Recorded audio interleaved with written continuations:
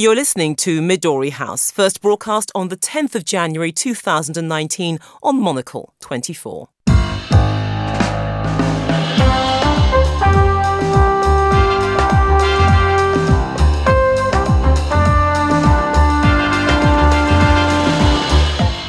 Hello and welcome to Midori House, coming to you live from Studio One here in London. I'm Juliette Foster, and on today's show, Turkey says it will launch an all-out offensive against Kurdish forces in Syria if America delays withdrawing its troops from the country. Plus,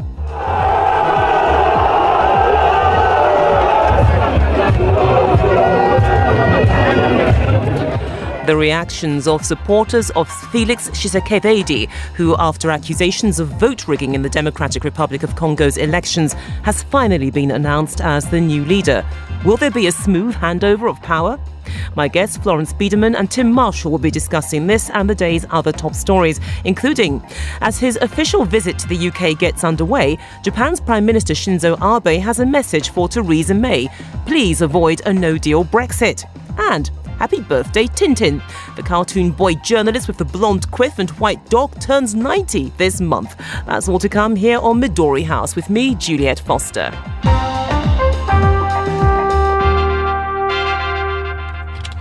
Welcome to Midori House. My guests today are Florence Biedermann, who is the London Bureau Chief for Agence France Presse, and Tim Marshall, editor of The What and The Why.com and the former diplomatic editor of Sky News. A very warm welcome to both of you. Hi. Now let's start with the Turkish leader Recep Tayyip Erdogan, because he has threatened to launch an all-out offensive against Kurdish troops in Syria if America delays pulling its troops out of the war-torn country. In a surprise announcement made last month, the US President Donald Trump said that 2,000 soldiers will be withdrawn from Syria. The news was welcomed by Turkey, which regards the Kurdish forces as terrorists. However, Turkish officials have accused America of making a grave mistake in demanding assurances on the safety of the Kurds ahead of a troop withdrawal. To say that this is a rather untidy situation, Tim, is to put it mildly. Indeed, and let me make it even more complicated. The Kurdish troops in question are pretty much what the Turks regard as terrorists. Despite that, the Americans have been arming and training them for some time now. So the Americans are embedded with these Kurdish troops in northern Syria. Up to 2,000 of them, mostly special forces, are there. And they are what is stopping Turkey making a third incursion into Syria to attack these Kurdish troops. And despite this rhetoric from Mr. Erdogan, I don't think they will do it if the Americans are still in the way, because America still has enough leverage. And what has happened over the past week is, after Mr. Trump made his remarks about getting the hell out of Dodge, Pompeo, Secretary of State, and John Bolton, National Security Advisor, toured the Middle East and said, actually, don't worry, we're not going quite yet. So I do think they are going to stay in the way for the next few months while they sort this incredible jigsaw out. And incredible jigsaw really is the statement of the day, because really John Bolton, who's Donald Trump's national security advisor, Florence, he actually demanded these assurances, which does seem rather extraordinary because he is an experienced diplomat. He knows how the Turks think. So this really was an unpardonable blunder on his part, surely. I think it's kind of game. I mean, everybody knows the Turks have been considering the Kurds fighting in Syria as terrorists since decades. You know, for them, they are kind of an emanation of the PKK, who is the party that has been fighting in Turkey since 1984 for Kurdish independence. So they have always been the enemy. But, I mean, there are other enemies in Syria, there are also like the Islamists, and Turkey has been so far careful not to enter massively and to crush the Kurds. So I think there is this kind of game. The Turks want somehow to show that they are ready to fight, to defend their borders to the price of fighting IPG, the Kurdish militia. I'm not sure they are ready really to squash them, because they know that the Occidentals, and not only the Americans, but also the French, for example, defend them because they have been fighting for the interests interest of the West fighting against the Islamists. So it's kind of triangular, a bit complicated game. But of course, in the way they talk, in the way he talks, Erdogan will be very, very assertive. And they've even said this time they could even go east of the Euphrates River. Now, it is not thought they even have the air cover and power to do that. I mean, Mr. Erdogan has spent the last 2 years hollowing out the Turkish army after the attempted coup d'etat. So there are various reasons why I don't think he's about to launch an invasion. At some point, they will try and crush these Kurds because those Kurds are allied to Kurds across the border. And that would effectively effectively depend on the American position, though, surely. Yeah, and the Americans will probably leave at some point, but I just don't think they're going to go yet. And what will happen if I'm right, and it's going to be months before they leave, in that interim period, the Arab states are going to try to peel Assad, the president, who they've now accepted has not lost the war. I'm not saying he's won it, but he certainly hasn't lost it. And they're going to spend this time trying to peel him away from the Iranians, at which point you could even see a scenario where Assad allies his forces with the Kurdish forces, and together they present this front towards Turkey, which means Turkey would actually have to take on the Syrian army as well. So it's what was a civil war is just about over. We are now in this war by proxy, which is diplomacy and military, and that's the game we're in at the moment. And that's the point that I was going to raise, actually, which we can perhaps explore in a bit more depth, Florence, is the fact that the nature of the Syrian conflict has changed. Before, when it first began, it was effectively the anti-Assad forces who were trying to overthrow him, but now you've got all these other players who are on the stage, and Turkey, I guess, could be, or is pretty much the latest addition to an expanding cast. Yes, and in the end, it plays in Assad's hand because he's still now in power, and it seems he will stay in power. And as Tim said, he's rather winning the war. So he's profiting of all this rivalry in a very clever way to stay where he is. And where does this leave America, more specifically, its reputation? Because this whole chapter really began with those words on the part of Donald Trump that he wanted American troops out of Syria. Yes, it was playing to the audience at home, but it cost him his defence chief. He's now, of course, got another one. But in terms of America's reliability as an ally, even though they've said, look, we will work with the Kurds, don't worry, it's not all game over yet. Why on earth should they trust them, given that the American president is very volatile? Well, they'd be foolish to trust. Anybody would be foolish to trust anybody in that snake pit that is... but that is effectively what Mr. Bolton is saying, yes, trust us. Okay, firstly, you're talking about American prestige and its standing. Mr. Obama seriously diminished it when he had his red line, gas attacks, that was crossed, he did nothing. Trump campaigned on getting out of Dodge. He is actually trying to, and let's face it, strategically, Syria is not that important to the Americans. They've got much more important things from their perspective to get on with. And this is part of a process of drawing in from there to go elsewhere. Last bit of this. I accept that the Kurds will say, you've abandoned us at some point, and that other people, allies perhaps in Afghanistan, allies in Iraq, allies here, will think we can't trust them. But I think they always knew that. And the Kurds, by the way, have a saying, we have no friends but the mountains. And interesting enough, didn't Recep Tayyip Erdogan actually pen an op-ed piece in one of the American newspapers effectively saying, look, we're the guys who can actually take care of ISIS, but really sort of pandering, if you like, to Donald Trump, because he's made this one of the central points of his campaign. He's also got an eye on 2020 as well. Yeah, and I mean, this was kind of a secret alliance with Russia, like to try to crush everybody around, ISIS and the Kurds. So that's more or less what he has in mind right now. But I mean, I'm not sure the Russian would follow him anyway, and they will also still play their game with the Kurds. They have. Sorry, briefly. He has had some success. I mean, ISIS is not destroyed, but it is pretty smashed and broken, and he's had a small foreign policy success with that. But the bottom line is that he's still in a pretty untenable situation, because on the one hand, he has to win back the trust of the Kurds, which he effectively lost by saying, look, guys, we're going to leave.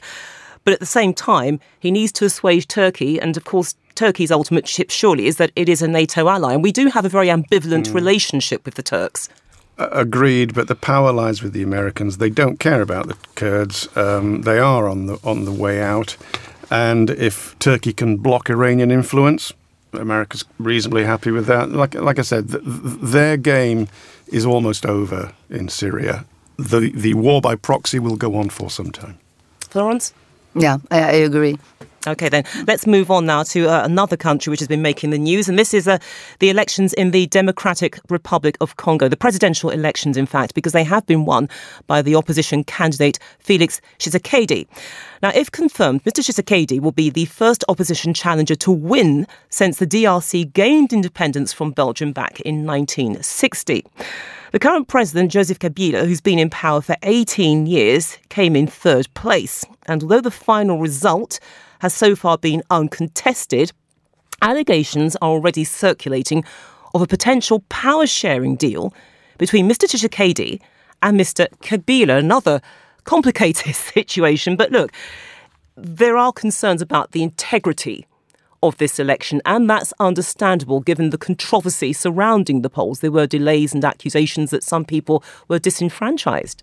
Florence? So it's a very original situation. I mean, for an African election, first of all, it's not the candidate in power who wins with 90% of the vote. Okay, I caricature a little bit, but only a bit. And second, I mean, the opponent, the main opponent, yes, is going to win, obviously. But what is also very original is that as soon as he was elected, he said he would cooperate with the former president, and he saw him as a partner. I mean, a few weeks before, like he was telling him like a dictator, and he was criticizing him.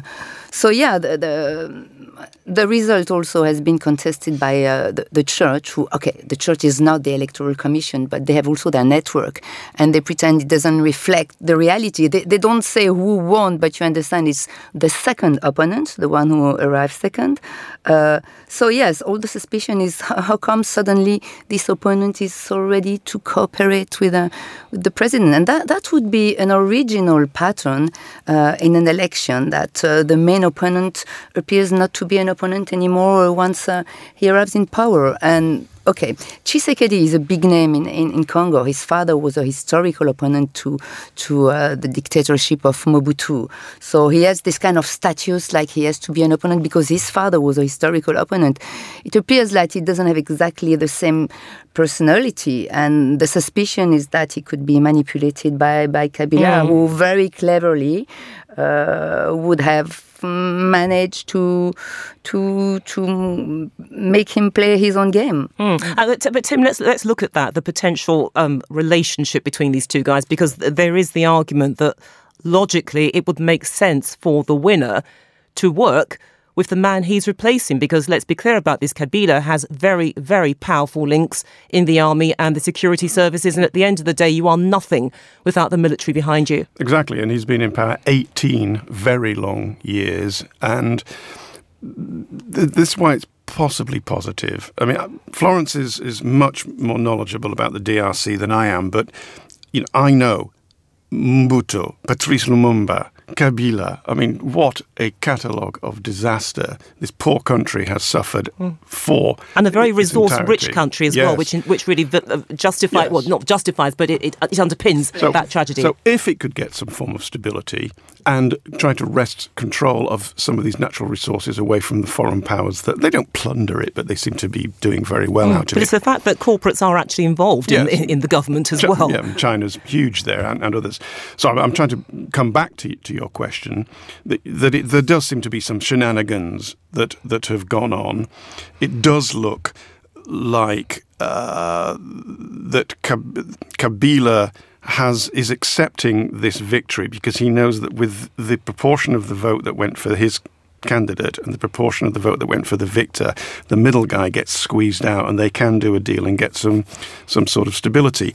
Now, if there's shenanigans, I think the best thing for DRC is simply stability. There was one thing I wanted to ask Florence. I mean, I know there was 40,000 of the Catholic Church observers. I don't fully understand their role. What is their role in all this? Why are they the ones that the observers? Are they that important? As I say, I mean, they have a moral authority. They are not the electoral commission, so they couldn't properly read, the name of the candidates, I guess. But they have their informants, and it's kind of control control commission in a way. So that's why what they say is still important for the people. But I agree with you. I mean, whatever the result is so far, what's positive is that there were no violence. Yeah. Sure. But let's wait and see. I mean, it can still happen if the other opponent, the number two, like also who has been supported by France in a way, because France intervened to say, oh yes, we have the feeling it's not the right candidate that has been elected. France involved in an African election? Yeah, surely not. I was quite surprised. I thought those times were behind us, but that was one of the first countries to react. Anyway, so if there is kind of insistent on the candidate, like to really go and complain about it, because and to mobilize, do have the right to complain. There could still be some violence, but I agree. The first good news was it seems there could be a transition, even if it's not a real alternative, like to the present power that would lead the country. Not to more violence. As stability, I don't know. I mean, but at least to a certain level of peace in the electoral process, which already is good because everybody was fearing violence in these elections. Sure. And it is amazing, given Congo's history and particularly the history of this election, the controversy surrounding it, that there hasn't been any violence. And look, we have mentioned the church, and I'd like to explore the role of the church in this, because the church actually said that the final results do not tally with its own findings.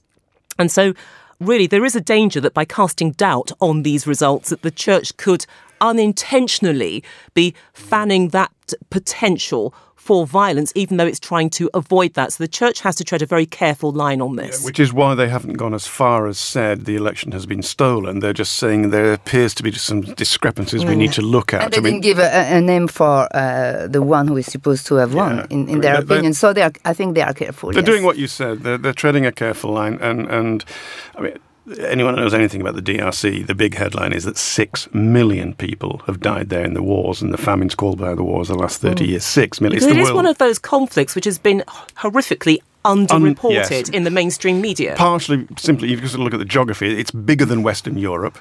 There are massive places as big as some of the European countries where there are no roads. Now, that's not an excuse for not covering, but it's a reason why it's less covered than it might have been. And it's not only the conflict, but the conflict is only in one part of the country, like in the east, at the border with Rwanda, Uganda. But, I mean, Kinshasa itself, I mean, and the country itself, I mean, the level of infrastructure, I mean, the poverty, I mean, the degree of abandon of the people by the state or the government is really appalling. That's even more. I mean, heartbreaking than a real war. I mean, it's a permanent struggle for life for everybody. And we shouldn't forget as well that, yes, you've had legacy players who would have watched this result, notably the French and other international powers.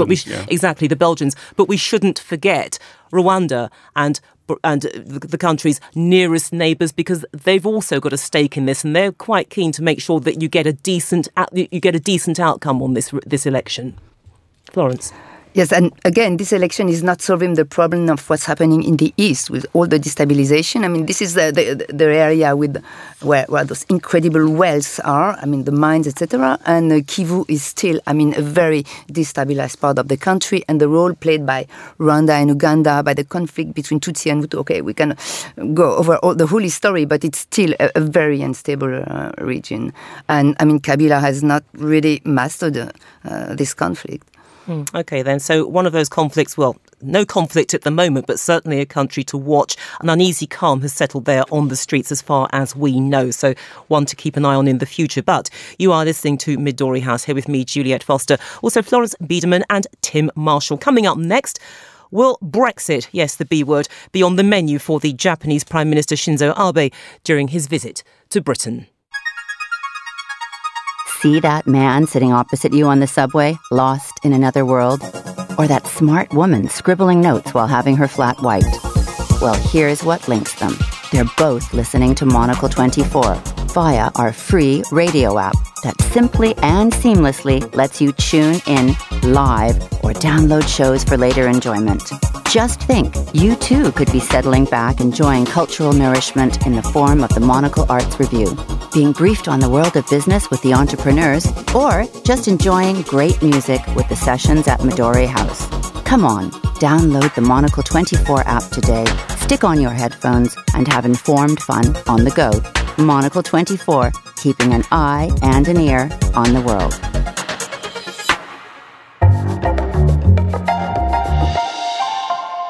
Still with me are Florence Biederman and Tim Marshall. Now, the Japanese leader Shinzo Abe, who's on an official visit to Britain, is likely to urge Prime Minister Theresa May to do everything she can to avoid a disorderly Brexit. Mrs May is struggling to persuade Parliament to accept her plan for Britain to withdraw from the European Union. Fears are now growing that the UK could leave the EU without a deal, something that worries Japanese firms who, encouraged by successive British governments, have invested billions of pounds in the country. Earlier today, it was also reported that the car giant Honda has told its British workers that production will be halted for 6 days in April due to Brexit disruption and border logistics. Tim, I get the impression that Theresa May has to be one of the unluckiest prime ministers of this country in recent times, because yes, you've got this battle going on with her parliament, you've got the Japanese prime minister coming to the country, and then you have a Japanese car manufacturer telling the country and indeed the world that it's actually going to temporarily close down production or certainly limit it because of the Brexit situation. Well, she wanted the job. That's true, but... OK, no, you're right. Let's be kind to her. Things have not gone well, nor are they about to go well next week. There's a new poll out today of MPs that allegedly her deal will be voted down by an even greater margin than last time. Which defeats the object of actually stalling the vote. I mean, not last time, but when, yes. Yeah, she stalled it. The numbers of people that were going to vote against it then, apparently they're even greater now. OK, on the car, on Honda, there's some detail missing here. Honda actually does close for several days every summer, and that's because of the German car parts, the car parts industry and the flow of equipment. But yes, it's going to be more difficult, and they are forward planning in case of... Yeah, it's basically supply chain disruption, yes. The potential for supply chain disruption. Okay. Another thing that's not been much reported, the Mayor of Calais has said there will be no extra checks, even with a no Brexit, at Calais. So, it's going to be very bumpy if it's no deal, but it may not be the catastrophe. It might be, I don't know, but I'm just trying to put everything out there on the table when I think one side only ever puts one side and the other side only ever puts the other side, and I'm not on either side. Right, sorry, to Shinzo Abe. I think the headline out of this is he has strongly reiterated in an interview with the Nikkei yesterday an invitation saying he will back strongly Britain joining, wait for it, the TPP, the TTT. Florence, what's he going to join? The TPP? Trans-Pacific Partnership. But no, it's the Comprehensive Agreement toward Trans-Pacific... The renamed TPP, which the Americans are not in, and of course the British aren't, because we're not in the Pacific the last time I looked. Nevertheless, Abe has said that to the Nikkei. He will say it again to Theresa May tomorrow. Now, this organisation is not will not supplement the amount of money and goods and trade we have with the EU, but it is another aspect of this idea of global Britain. So for me, that is a headline. Abe saying, do what you can not to have a no deal. It's irrelevant what he says about this deal. It is not irrelevant, him inviting us to join that it's quite symbolic. It's something that Mrs May can hold on to and perhaps throw into the political arena, maybe perhaps chip away at those MPs who have said, look, we're not going to vote for the deal, end of, and this might be something which perhaps could swing them the other way. Yeah, I mean, Shinzo Abe actually gave a press conference just before this program, and he said, we wish, the whole world hopes that the Parliament will vote the agreement, which, by the way, is a bit extraordinary because usually Prime Minister don't interfere. He said, okay, of course, it's the will of the British people, but we really hope this agreement will be adopted, which everybody knows it. Well, Obama very tried that. Probably That didn't go very well. Won't. So, I mean, that's not what will change the mind of...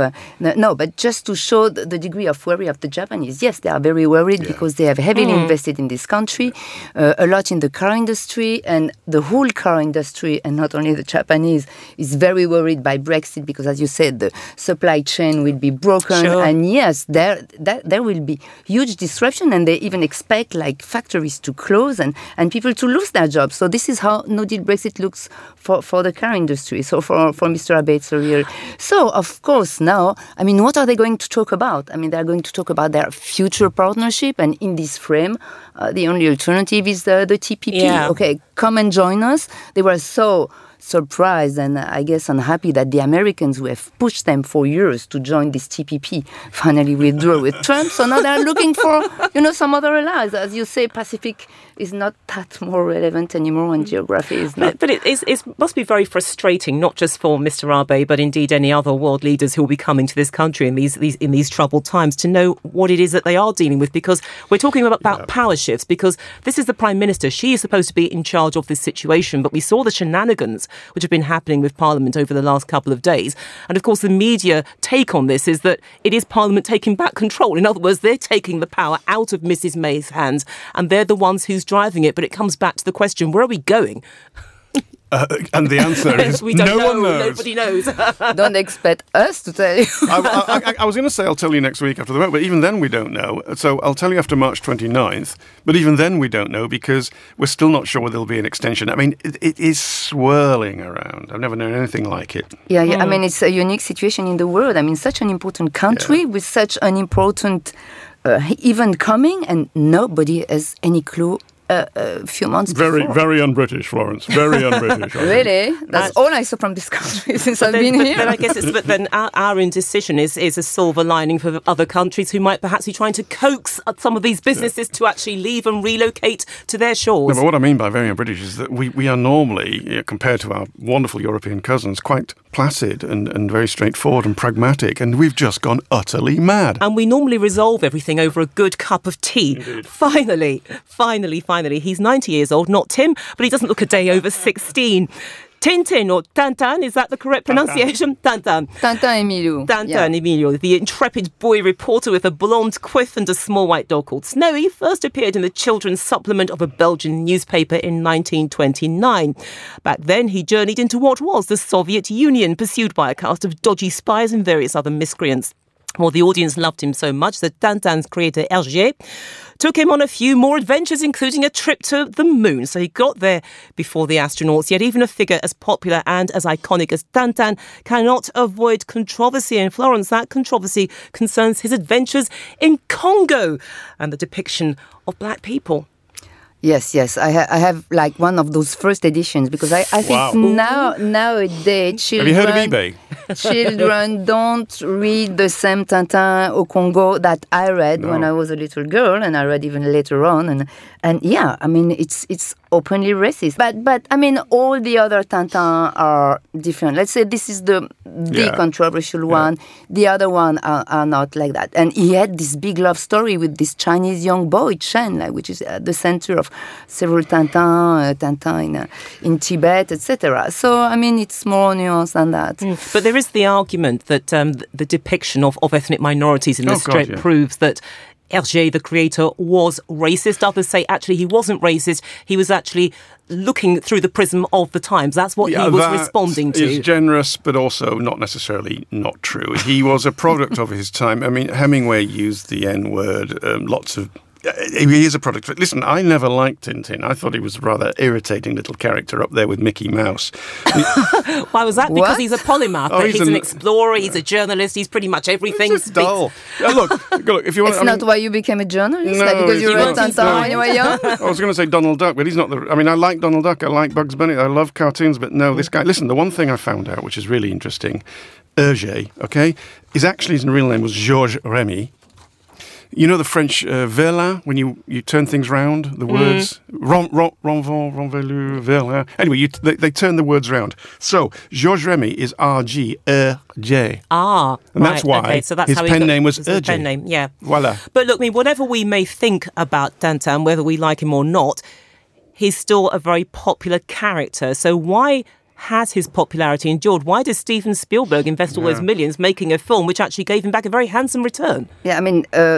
Hergé himself said like he could not understand and explain to himself the incredible success of Tintin, and his explanation was, there is probably a misunderstanding in all this, which is a nice way to put it. Yes, why this hero is still maybe less popular than some decades ago. I think the more it goes, maybe the less it will be like sold as a book, etc. But I think it's like a bit like you mentioned Mickey Mouse. Or it's those kind of ageless characters that that have that live out of he's not married. Is he a boy? He doesn't have any kind of or something. I would pay money to see Asterix the Gaul. I'd pay money to see Asterix the Gaul kick his skinny ass. Ooh. And on that controversial note, we're going to leave it there. Florence Biederman and Tim Marshall, thank you so much for joining us here at Midori House. Today's show was produced by Bill Luti, researched by Fernando Augusto Pacheco and Martha Libri, and our studio manager was Kenya Scarlett. More music next, and at 1900 hours, it is The Urbanist with Andrew Tuck. We'll also have more on the day's main stories on the Monocle Daily at 2200. Midori House is back at the same time tomorrow. That is 1800 London time. I'm Juliet Foster. Goodbye.